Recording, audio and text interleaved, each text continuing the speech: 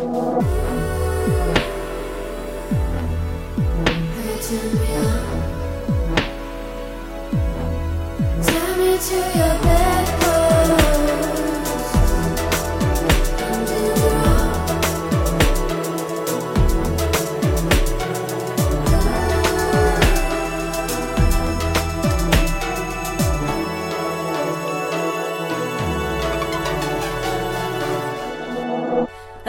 and welcome to the Bedpost Podcast. I'm your host, Erin Pym. I'm an erotic writer as well as the producer of the live stage show Bedpost. Here at the Bedpost Podcast, I invite past guests and performers from the stage show to come over to my house and indulge me in a more in-depth sex-positive conversation.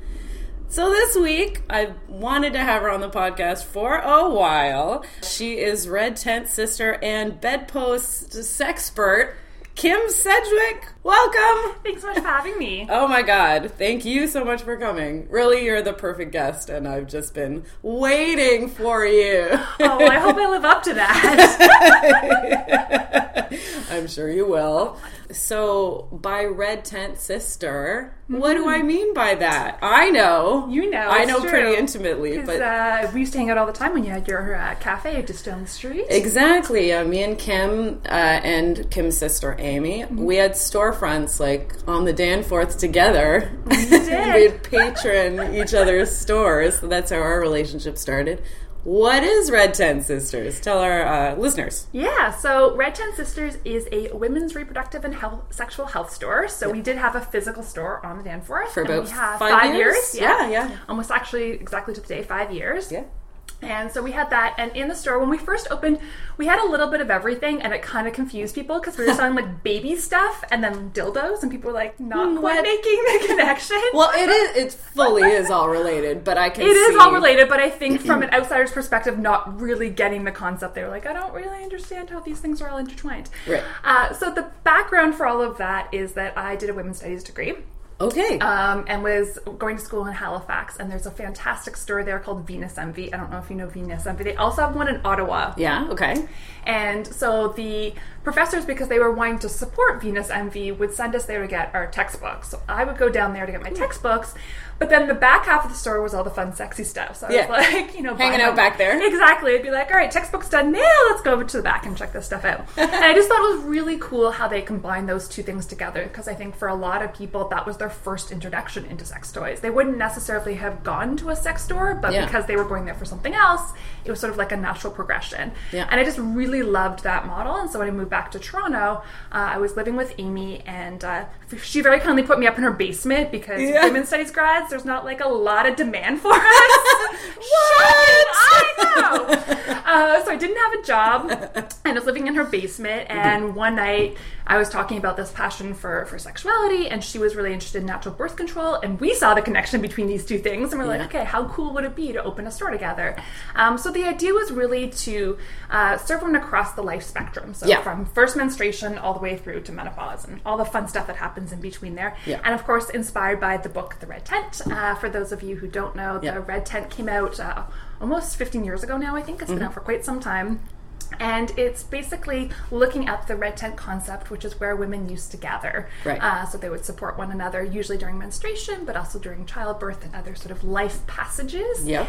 And we just really wanted to recreate that idea. Create that space. Exactly. That space for women. Physical space. So that was really the idea behind... the actual store. The actual store. Was like, we wanted a physical place that women could come and talk to each other about the things we just don't talk about. Because I always say we live in this like super sex-saturated environment, and yet... honest, candid conversations about sexuality don't often happen. Exactly. Yeah. What's Amy's education? Yeah, so she's more into the fertility side of it, right? Exactly. And you're more in the sexuality side of it? Yes. You got it, yeah. So Amy's background is actually as an occupational therapist. So she went to U of T, and I think she worked for about 5 years doing that in sort of a more traditional clinical setting. Right. And then actually when I was doing my women's studies degree, I went to a conference out in Edmonton. And one of the presentations was on natural birth control, which is about the Justice method. And at that very same time, Amy had just had her daughter, Matea, and she was on mat leave, so she was not working outside of the home at that point. And she was looking for a new form of birth control because she'd been on the pill for a really long time, as had I. As had I. Yep, as have most of women us. our age. Exactly, at some point have been on it. Yeah. And she had a horrible breastfeeding experience. So basically what happened is that her midwife... Isn't it too much production? Exactly. That's the side effect of So, and it's very little known. Like, she went to a bunch of breastfeeding clinics, she went to her doctor, she went to all these people, and they couldn't figure out the problem because breastfeeding had been totally fine with Matea, and then Amy started this progesterone-only birth control pill because she was thinking of getting the IUD, but the one with progesterone. And so the doctor said, well, why don't we just try you on the progesterone-only pill, see how your body reacts, because it's a lot easier to stop taking that than it is to remove take out the IUD. So she did that. And suddenly Matea was unable to breastfeed him. She was choking every time she went to breastfeed. And so much was coming out. And Amy couldn't figure out because everything had been totally fine. And then the penny sort of dropped. She was like, this happened at the same time. I think these might be related. So she went off of the pill and everything went back to normal. And it was through her own research. So as I said, like, most people didn't even know this. She went to all these breastfeeding clinics, all these places. No one knew about it. Really? And so yeah, it was sort of self-taught that she figured this out. But now she was like, all right, well, I don't really want to be using condoms. I've been with my husband for a long time. We don't have to go back to that. Yeah. So she was trying to find other forms of birth control. And then I found out about this Justice thing at this conference. Which is, can you sum up the Justice method? Yes, the Justice method. Yeah, so I always like to start off by saying it is very, very different than the rhythm method, which I think I mentioned at my post is definitely how my sister was conceived. And I know my mother loves that I tell this story. We actually mentioned this in a Maclean's article. So my grandfather gets a subscription to Maclean's. Yes. And he's like super conservative and was just like, all right, more than I needed to know about my daughter and how my granddaughter was conceived. Yeah. And the joke is, what do you call people that use the rhythm method? Parents. Yeah, it's like Russian roulette. It's like, let's hope for the best. Yeah, so the rhythm... So it's different than It's different than that. Different from that. So the big difference is that the rhythm method basically assumes that a woman's cycle is the same every single month. Which, of course, it's not. Yeah, because women ovulate on a different day for any number of reasons. It can be stress, it can be your diet, it can be travel, it can be any of these things. Exercise, anything can throw it off.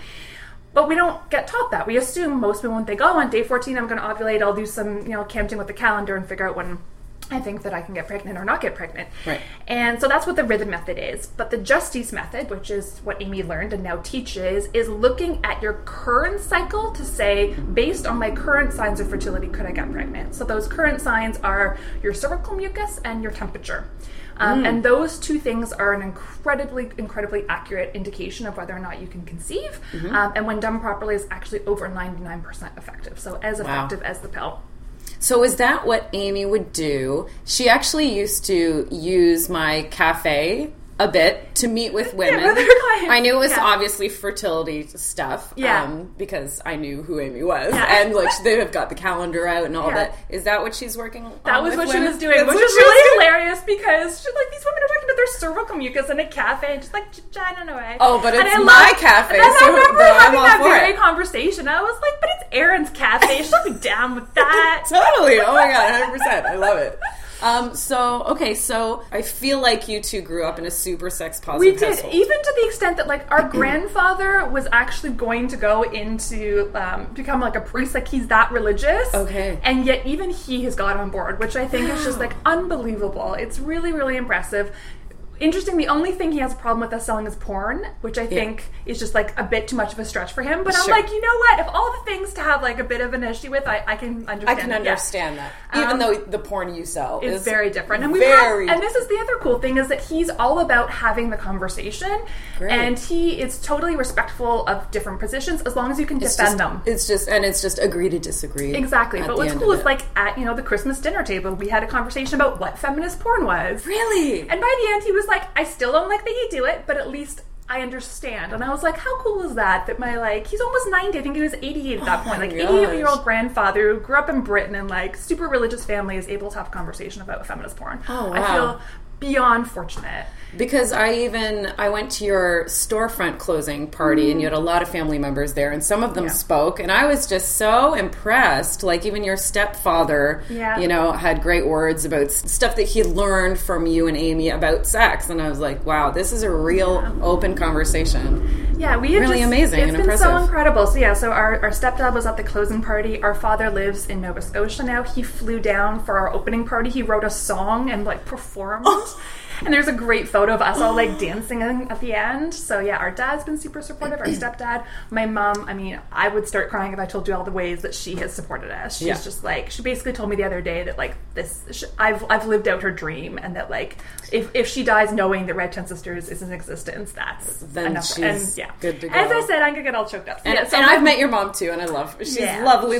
So sweet. I know her from Tea Tree. Yeah, no, she's loved going over there. So was she involved in like the idea and the brainchild of the storefront? Yeah, so because you said her dream. So did she have an interest in the area? Well, she totally has an interest in the area, and I think that she just loved the idea of creating these safe spaces. And I mean, she does it in a very different way in that she works for Instead Co-op, which is a nonprofit housing organization. Okay. So sort of her passions are around making sure that there's affordable housing for people, and then around women's health and empowerment. I mean, she gave me her well-loved copy of Our Bodies, Ourselves. She was going to demonstrations and stuff when she was younger and all that.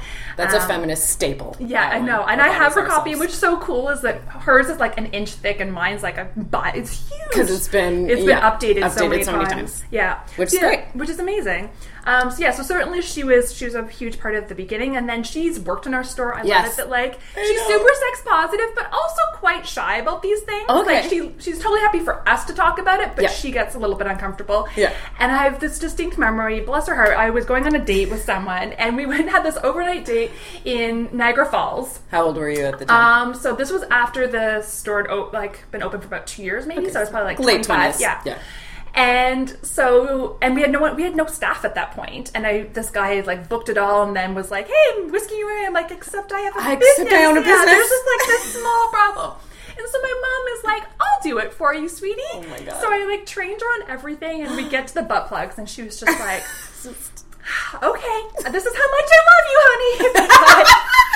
And of course, the day that I'm gone, that's the day when like all these customers come in and everyone wants butt plugs. And so, oh my God. Yeah, and I actually ran into one of the customers the other, after I came back, because they were a regular, which is one of the cool things about having a store on the day and fourth, is I'd like run into customers all the time.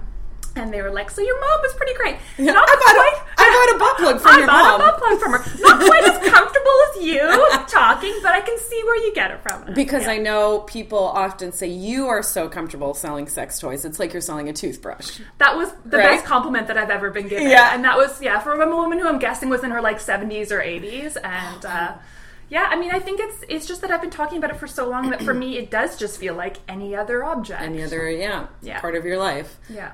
Okay, so when you grew up, did your mom have talks with you, sex talks, or your dad, or? I don't remember there ever being like a specific talk. It was very much an ongoing dialogue, which is what we always sort of suggest when people come to ask for advice about how to talk to their kids, how to create a sex positive environment. And for me, it's really about not having a talk. It's about having that ongoing conversation. So I feel like she did do that. She totally did that. And do you remember the kinds of things you spoke about when you were kind of an adolescent, or? Yeah, I mean... Or what types of problems maybe you would bring to her? Yeah, so even things like I remember the first time that I read about a blowjob in a book, and I was like, "So Mom, what's this about?" Oh, yeah? And asked her like at the dinner table, and she was like, "Okay, let's just chat about this." So I feel like she just created that environment where I was never scared to ask about anything. So I don't even remember any particular things, in the sense that I feel like she never made it seem like it was a big deal. It was just kind of like, I could ask anything.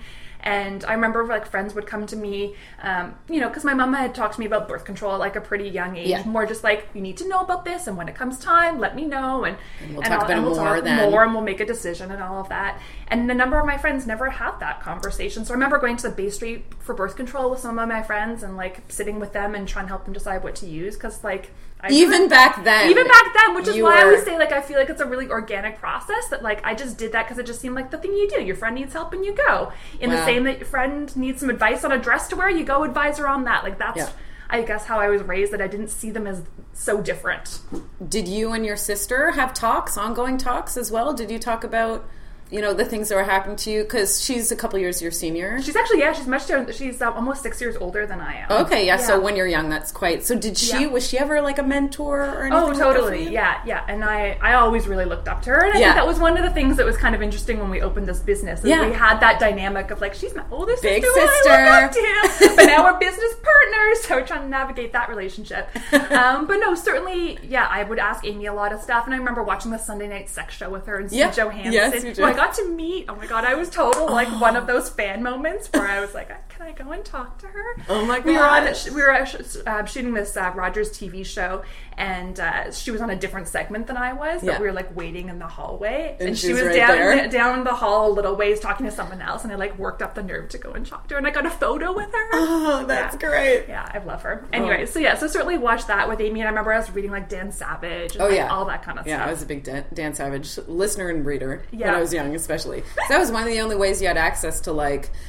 kink and really alternative sexuality. Well, even just sexuality in general. Like, I mean, I feel like this is dating me. Like, I remember getting the internet and dial-up and all that. Yeah, me too. There was one computer. And at one point, I have step-siblings. There was, like, 8 of us living together. And I was like, we had to take turns on the computer. It's not the way that it is now, where it's so accessible. So I feel like, again, getting back to, like, my friends asking me, it was, like, not necessarily that I always had the answers, but I had the books at home. Like, I had a copy of Lou Padgett's Orgasm book and, like, all that stuff.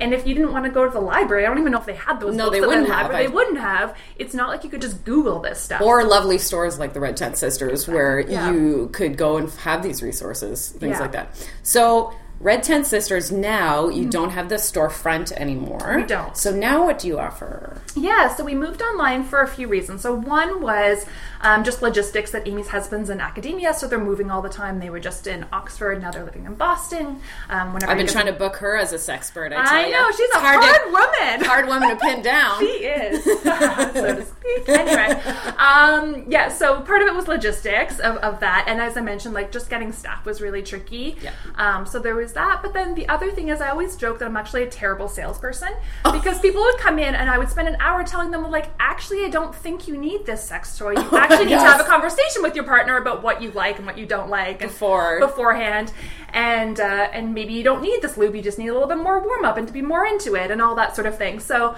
it was never about the products. It was never the products, and I feel like the products were just like an entry point for people to start get in the store and start the conversation. Exactly. Yeah. So for instance, like, lube was one of the biggest things that people would come in, and certainly I'm a huge lube fan. Don't lube shame. We're not lube shaming. We're not lubing shaming, and I think lube is fabulous in all kinds of scenarios. But there were some scenarios where, like, what people thought they needed wasn't what they actually needed, insofar as it was that we needed to have a conversation. Right. And we didn't actually need to fix it with a physical product, a physical thing. Yeah. And so that's great, except when you have a business where you've got, gotta sell things. You gotta sell things, because, there's that whole, like, rent business where they want money for the space, which is really annoying. Yeah. So a big part of it was that I essentially was doing informal counseling. Which I loved, and then I hated the part where if they were going to buy something, it was like, then it turned into this other interaction where we've got to go to the cash register and money, and all that felt really weird to me. Yeah. And just not congruent with what I'm really passionate about, which is just having those conversations with people. Because the most memorable part of your closing party, I would say, is all the stories you had that didn't involve any sales of any type. It was like a woman came in to take a pregnancy test because she was afraid to do it by herself. Like, an older lady was coming in to ask kind of about sex and maybe buy a vibrator, if I remember correctly, for the first time. Wow, you've got an incredible memory. Right? Oh, it had a huge impact on me. It really did, yeah. So stories like that were more what you took away from the experience of having the storefront. Yeah, and it's interesting you brought up the one about the pregnancy, because I feel like one of the other things that doesn't get talked about is things like miscarriage. Yeah. And we had women come in who sometimes would just come in and they needed to cry, and they needed a place to do that. And because we sold pregnancy tests, a lot of women would come in to buy those, and we would develop a rapport. Yeah. And as you said, when they come to buy a product, they're not just buying it, paying it, and leaving. Exactly. They're having a whole conversation about it. Yeah. And so they're there for hours. They're just hanging out. Or women who come in and breastfeed, because they were like, I remember there's a woman who was a frequent customer. Like, she would buy stuff, but sometimes she would just be out and about and it was cold out and she just needed to pop in with her kid, sit down and breastfeed and get out of the cold or whatever. And we did have chairs, and that was very much we wanted to create that environment where people felt like they could hang out. Yeah. So that was really the model that we wanted. And then the other thing that we realized was that we would have emails from people being like, I wish this existed in my community. Yeah. And I think we're really fortunate in Toronto that we do have amazing sex stores. And women's sexuality health exactly. stores, like come as you are, good for her. Yeah. So there's a lot of great places like that. And then there's lots of communities who aren't being served. And we're like, okay, so with the internet, how can we access those people? And how can we do more of what we love, which is the blogging and the podcasting and the talking to people and having those conversations. So that's more the direction that we're going. We do still have an online store where we... for products. So it's called EcoSex, and that's mostly people who are former customers of ours. Yeah, that still want to support you and buy toys from you. From us specifically. Which I've done as well. We've gotten 2 toys online since we went online. Yeah. Amazing, thanks. So now do you do classes? You do seminar type things? What kind of things do you personally do for Red Tent Sisters? So personally what I do, so I have an online course called Confidence Building Secrets for Pleasuring Him, and then there's a companion for her. So right now we just have the 2 and very much heterosexual focus, but the him and her components. And so that's what we're working on right now, is sort of revamping some of that content in time for Valentine's, which of course Yes. So are you offering anything special for this Valentine's or products? Well, every year we do 50% off that sale, so it makes it a little bit more affordable for people to buy that as a present. And it's a 6-week course, and it's basically based on what I used to teach in the storefront, because I used to teach Rock His World and Rock Her World in the store. And then we moved that course online. And what I really loved about it is I feel like it encapsulates a lot of what I wish that I had got, which is that it's all well good to be like, confidence is the most important, and it is, but it's really hard to feel confident when you haven't actually been told what to do. Yeah, when you don't know what you're doing. And I always say that, like, you wouldn't expect someone to know how to drive a car without having a lesson, right? Let alone feel confident about it. And so what I feel like it does is it provides just some of that, like, base information that I wish I had learned, and then we talk about how do you incorporate that and then figure out what your particular partner likes. So how do you ask for feedback in a way that feels comfortable? Because I think that a lot of times we're so nervous about upsetting our partner, so we don't tell them what we like or don't like. So it's not just giving them the tools, but it's like, okay, how can you personalize those for your particular relationship and your particular interests, you and your partner? Right. Okay, great. On that note, we're going to take a quick break, all right, but we'll be right back with Ms. Kimberly Sedgwick.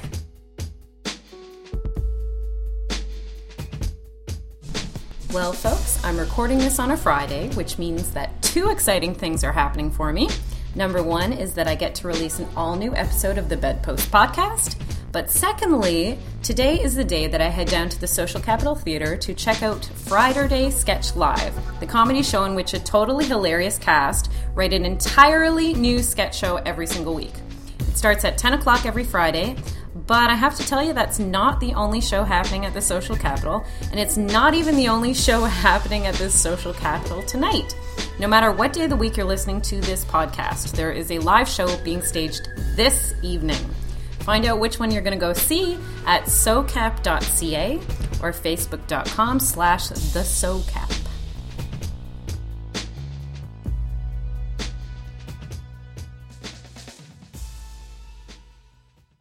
Alrighty, we are back with Kim Sedgwick from Red Tent Sisters. I've got a couple questions for you. All right, bring it on.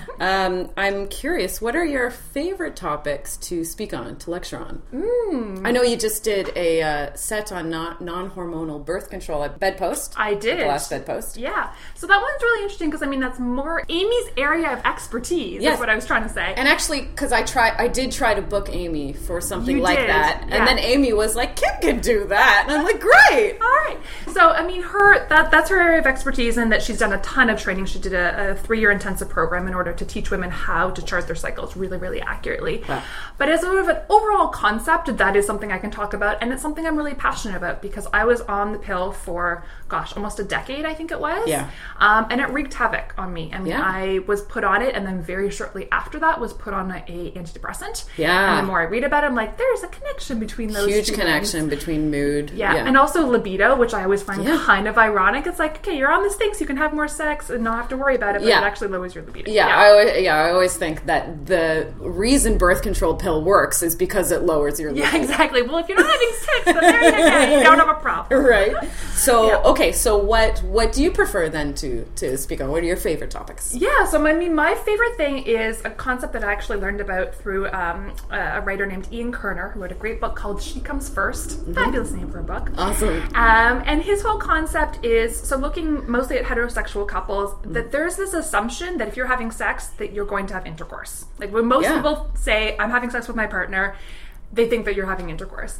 And so he talks about how can we change this narrative so that there's no longer that assumption that that's sort of the main event, and that these other things like oral sex and manual stimulation and other kinds of sex. Yeah, so that we need to make those all sex and all in and of themselves in an activity and not the precursor to something else. To intercourse, yeah. Exactly. Yeah.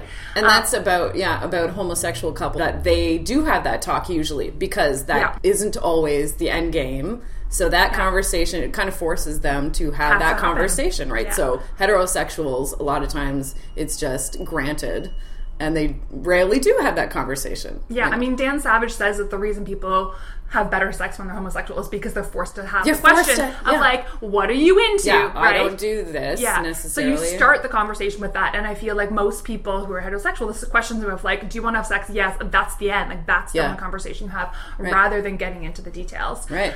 So that's one of the things I'm really passionate about, is what he calls turning foreplay into core play. Is the term that he uses. And so that's one of my passions, is I think that most women, myself included, that intercourse is great, but it's not necessarily the thing that's most likely to get me off, and that's not always the goal. There's lots and lots of reasons why you might be having sex with your partner, and certain types of sex, but in terms of orgasm, there's other things that are more likely to get me off, and so I'm really passionate about like sort of dispelling that myth. Also because the number of women who come into my store, and it broke my heart, the women thought that there was something wrong with them when they can't orgasm during penetration. Well, and it makes sense because you look at movies and like they're having, missionary and porn and all this stuff. After a few minutes, they miraculously come at the exact same minute. It's just setting up this completely unrealistic ideal. And I think it's really detrimental to people because it makes them worry that there's something wrong with them. Because the percentage on that is super low. Do you know kind of exact that it's around 70% of women need some kind of clitoral stimulation in order to orgasm. So you could have clitoral stimulation during. But again, even that, like I've had tons of sex with partners where I had to be like, hey, by the way, this is not enough. Like we gotta have some other things going on here, right? And I think a lot of people don't know that, and again, just assume that penetration on its own is going to be enough, and it's not for most women. What have you been speaking about lately? Not at Bedpost, maybe other places, and where do you speak? Where do you? All kinds of different places. I mean, we were just at the Institute for Holistic Nutrition doing a talk there. I do talks for moms groups, which is kind of interesting because I'm not a mom myself. But, I spent Amy's the mom. Amy's the mom. But I lived with Amy when Matea, her daughter, was born. Spent a lot of time with her, and then I've also in her basement. Yes, exactly. And then also just through the store, that women would come in talking to me and like share very intimate details about some of the problems they were experiencing, and so I feel like I've been able to learn through them. What type of things will you talk about in mom groups? So when it comes to mom groups, I mean, I think one of the biggest things is that, they just don't feel like they have the time, right? So there's the logistical thing, but I feel like a lot of that has to do with prioritization, right? And that we don't necessarily prioritize sex. We say relationship is important to us, but then what are you actually doing to make that happen? And I think that women, particularly when they become moms, have a really hard time putting themselves first. Yeah, for sure. And so sometimes I say things like, we have this super mom persona that you're supposed to have, all these things for your kids, plus have the home looking great and the meal all ready to go and all that. I'm like, sometimes maybe you just need to have some takeout and leave the dishes so you can have sex. And go have sex. And I feel like that, like just giving them permission and being like, that's okay. That and it's important to prioritize your relationship. That if you're saying that's important, also to schedule it. And I think that's another big thing that I talk a lot about is I hate that we have this idea that like scheduling sex or scheduling time with our partner is somehow less sexy. Or even just in general, scheduling time for yourself. Is like unheard of. Schedule it like you would schedule this appointment with whomever. Schedule, this half hour, this hour. Put it in your date book. This is the me time or this is partner time. Sexy time. Yeah, I had a guest recently that when I was like, oh, sex is top 5 for sure in my life. And he's like, really? And I was like, do you know, first of all, do you know me? Like a lot of my career. You listen to all of my podcasts. But also just in general. I'm like, yes. Yeah, 100% top 5.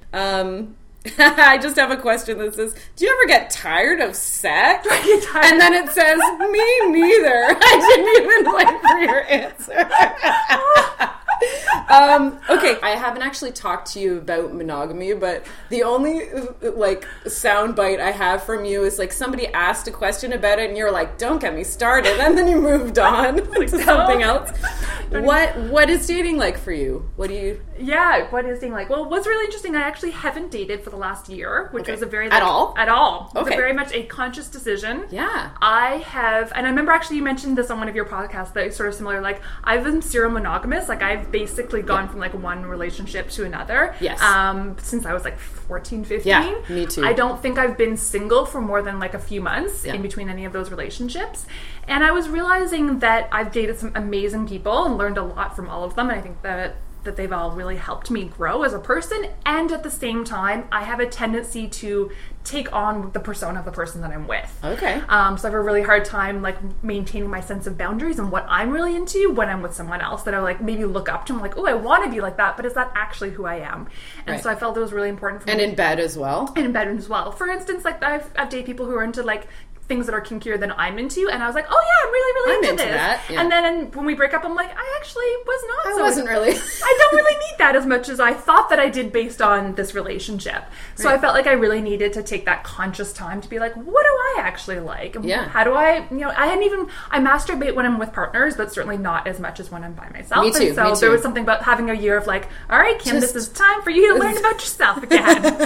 Oh, totally. Yeah, when I'm with a partner, very similarly to you, perhaps. I like to kind of save the orgasms for when you're having partnered sex. Yeah. And because, I don't know, I feel like maybe they're bigger, or I might have... I think this is a myth, though, that I might have trouble orgasming with the partner if I masturbate too much. Right. Which is true and isn't true. At the exact same time. Like, if I've done it earlier that day, then perhaps no. But I can... If I've done it day before, I can... I think you got another one in ya. I think I can handle it, so it's kind of a myth there. Yeah. When you are kind of dating, do people, like, know what you do, and do they expect you to, like... So what's really funny is when I was online dating with OkCupid, when I first had my profile, I mentioned something about Red Tent Sisters. Okay, yeah. And I noticed that people... So people are Googling you, for sure. Oh, for sure. And so, like, the dates were very different because I think they had all these preconceived ideas. And I think people expect me,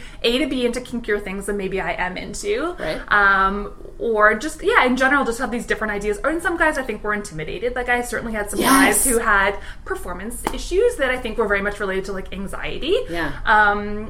And so I took that off of the profile, and certainly still mentioned it, obviously. At some point, they're going to figure out what it is I do for a living. For sure. But let them meet you first. Exactly. I mean, that's such a big part of my identity and my life. I mean, that's what I spend most of my time doing. Even if I'm not actually actively working, I'm reading about sex, or I'm, talking to friends about it, or whatever. Me too. It's a huge part of my life. Me too, yeah. But I felt like maybe it didn't need to be in the profile. Maybe you could, like, have that first date first. Yeah, it could be second date. Yeah, exactly. Yeah. Well, I'm sure you have, because you're a person, but I just mean with what you do, have you ever hit any sexual roadblocks or any moments where maybe a partner taught you something and kind of put, the train on the different track for you about a certain thing or a certain issue? Oh, yeah, and I've certainly learned tons from my partners. I mean, I think there's been one of my biggest teachers. I mean, everybody's always learning. Everyone's always learning, it's true. So certainly in terms of, like, kink stuff, that's not something I had a lot of experience with. Yeah. And then I dated a partner who was really into that, and so we went to, like, a bunch of Northbound events and all of that. Which is cool. Which is super cool, and I'm really glad I did it. I'm not sure that I will go again, although you never say never. Who knows what will happen. But I think actually probably what's really interesting is we are so much better at giving advice than taking our own, right? Yes! And I'm all about communication, and I teach entire workshops about it, and then I'm perhaps not the best at it myself. Oh, me too. I'm such an advocate for communication, but it's hard. Like, for even something as simple as, like, I go on and on about asking what you're into, which is what we were just talking about earlier, and yet sometimes I've had partners who are like, all right, Kim, what are you into? And I'm like, well, everything I don't know. No feedback. Just keep doing what you're doing. Like, that's not helpful. What am I doing? And I had a partner totally call me on it, and I was like, wow, I'm totally not doing what I say that you should do. Yeah. So that was a huge moment to be, because it was one of those things, like, I kind of knew that about myself, but to have him, like, actively call me on it, I was like, all right, I gotta noted. Yeah. No shaking. You know, I always call it like the self-work, the things we're always trying to like work on ourselves. It's like, I'll add it to the list of self-work. Yeah.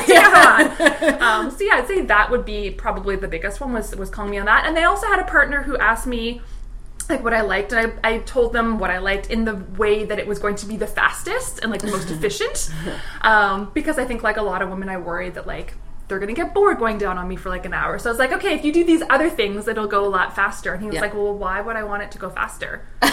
He was like, then we're just gonna have more fun the longer it takes. And I was like, all right. Also noted. Good one. Good point. I know this when I talk to clients, and then somehow still, but I think that's what most people do, right? Like a lot of people's work, the reason they got into it is they realized that something they were having problems with it.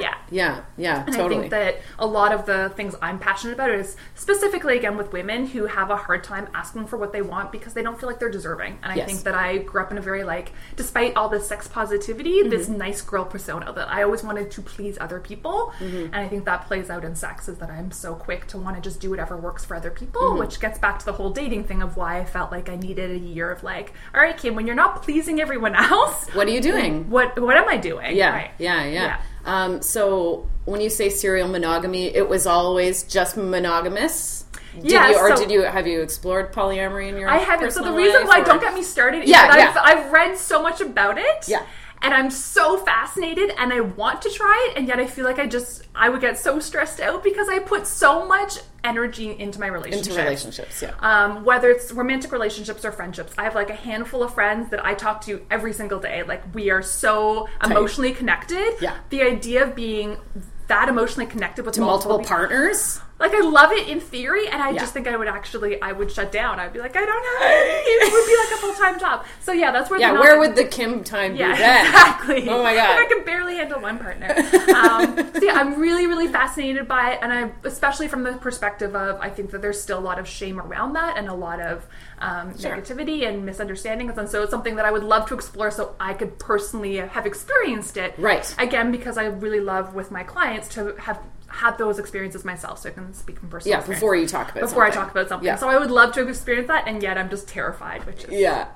No, I feel like I feel like we probably have similar personalities. I think we might. Yeah, we're like super driven and super focused and like just energy and like... Yeah, totally. Oh, do you have, speaking about products and how you're not really about products, but do you use toys? I do. Assume. What's like your favorite toy, and also like what's probably the most popular toy? So I mean, my favorite toy is the Hitachi Magic Wand. I was going to say that because I also have written here. You have a story about, I think you spoke about masturbating at one of the bedpost events, and you kind of said how important it was to kind of mix it up, even if it's the one vibe, put on a different setting sometimes, or, in a slightly different area, or work up to, don't always just go, like, watch the same video, same setting, put it in the exact same spot, like, don't do that every time. You kind of advised against it, and you spoke about the Hitachi. So that indeed is your favorite I love that I actually got a partner to, like, rearrange his bedroom because the outlet was close enough, and I was like, this isn't going to work for me. If you want to date me, you got to rearrange the bed. And he was like, all right. That's so it's an old school plug-in. So I actually have all three. Okay, what are the three versions? So there is the old school, and they actually took the Hitachi out of the name because I guess Hitachi doesn't want to be associated with sex toys anymore, which I think is kind of... So now it's the original, I think as they're calling it, the original Magic Wand, which is so silly. That's so weird. They're it's like always going to be my Hitachi. Yeah. They're like the most popular brand, I feel like. They're through probably like Sex and the City. Probably. Didn't they use a lot of Hitachi, so everybody just knows the phrase Hitachi Magic Wand. Yeah. Sex and the City also popularized the rabbit. Yes, the rabbit. Yeah, right.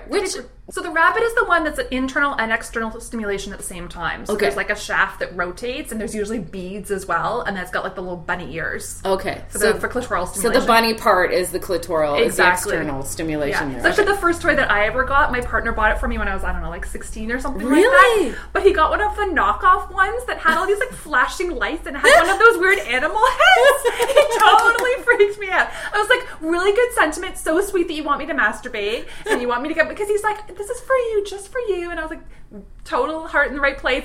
Also creeps me out. Never gonna use it. I'm pretty sure what the fuck is this? I just left it in my bedside drawer. I don't think it ever got used. No, never. So sad. The poor little vibrator. Aww. Yeah. But the Hitachi. Anyway, yeah. So the Hitachi. So I have the plug-in one. Mm-hmm. Then there's also the Mystic wand, which is the battery-operated, like more compact version. It's great for camping or other places where you don't have the outlet, or if you have a partner that's not willing to rearrange their bedroom.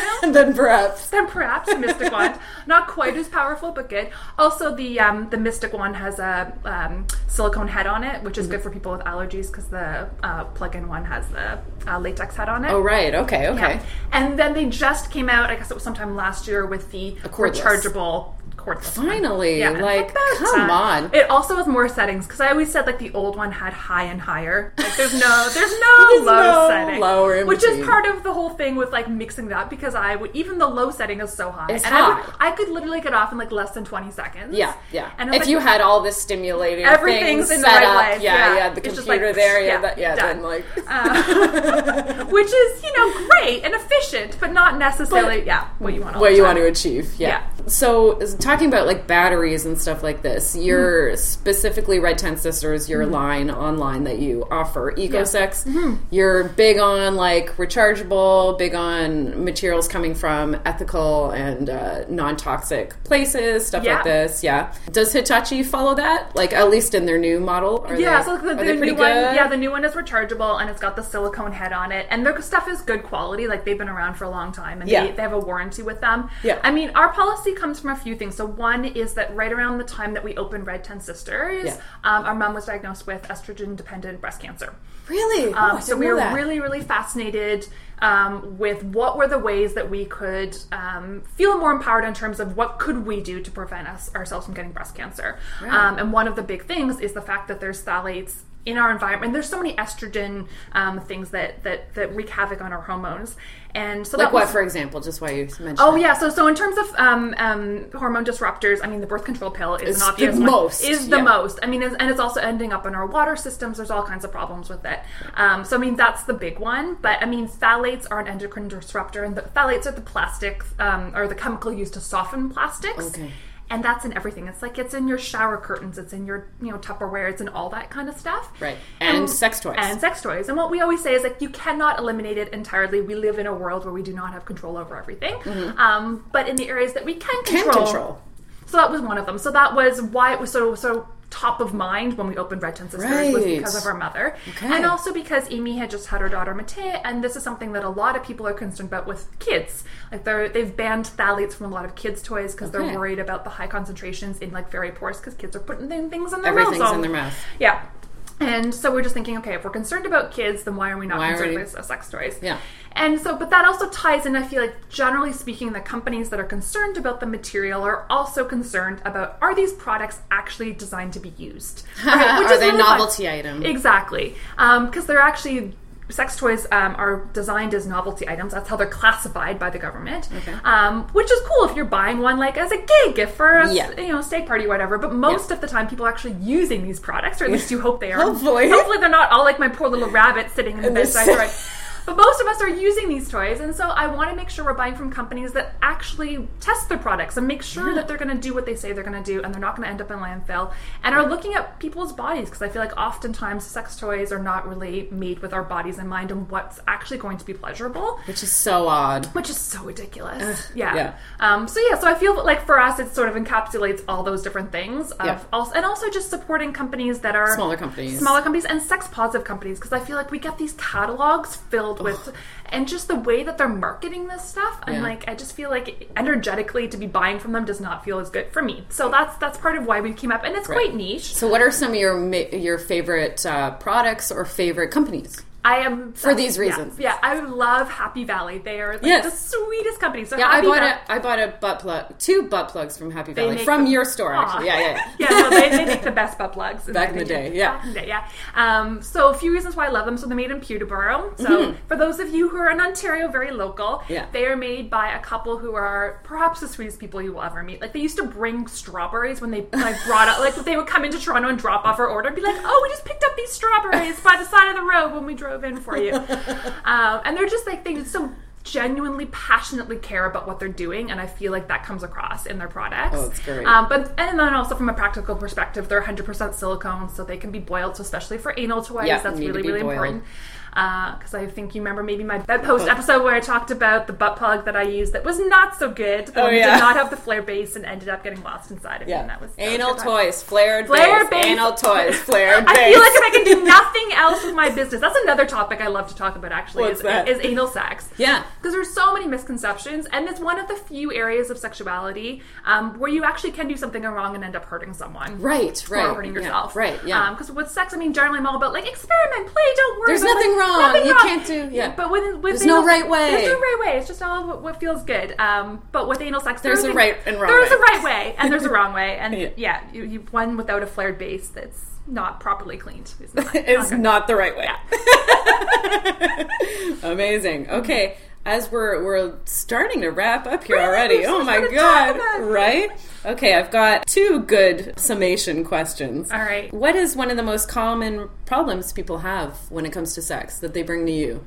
Oh, that they bring to me specifically. So I think the big one is women not being able to orgasm specifically with a partner. Which is BS. Which is BS, yeah. And as we've talked about, I really try and reframe that in terms of like, there are lots of other things you can be doing. Yeah. And I think, again, getting back to the things I'm passionate about is I feel like it's often indicative of this bigger problem. And I feel like in our society that we've made huge strides, and there's still a lot of work left to be done for women, and particularly that women don't feel like they deserve to have pleasure and that they deserve to have as much and to take up as much space. Yeah. So things like women feeling like it takes them too long to orgasm or all these things. I'm like, I feel like that stems from a bigger problem, like going like even related to the whole like man spreading. Like men are all cool to like spread out and take up space, and I feel like women metaphorically and literally have a hard time taking up space, and I work really, really hard to try and undo that, especially because that's something that I feel like I suffer from, and so I feel like through that work then I'm also benefiting. I don't know if you can sum up this in a soundbite. I have just written, what's the key to great sex, Kim? No pressure at all. Thanks, Erin. I'm the worst. But I feel like, can I try to answer? No, please go for it. I feel like trust. Yeah. Communication and comfort. Yeah, there you go. You just answered it for me. Yeah? Oh, I'm the best now. The best. I went from the worst to the best in like 10 seconds. Kim, can you please tell us where we can reach you? Where can we find you for all the listeners? Yeah, for sure. So our main website is red10sisters.com. And then you can also find our products on ecosex.ca. We're also on all the social media, Red 10 Sisters. Once again, this has been Kimberly Sedgwick of the Red 10 Sisters. I am Erin Pym. To find out more about the Bedpost Stage Show, go to facebook.com/bedposterotica. I have a personal blog with over 100 erotic short stories. If you're into that, that's at erinserotica.com. And lastly, the Bedpost podcast features original music by Stephanie Copeland, who can be reached at her website, stephcopelandmusic.com.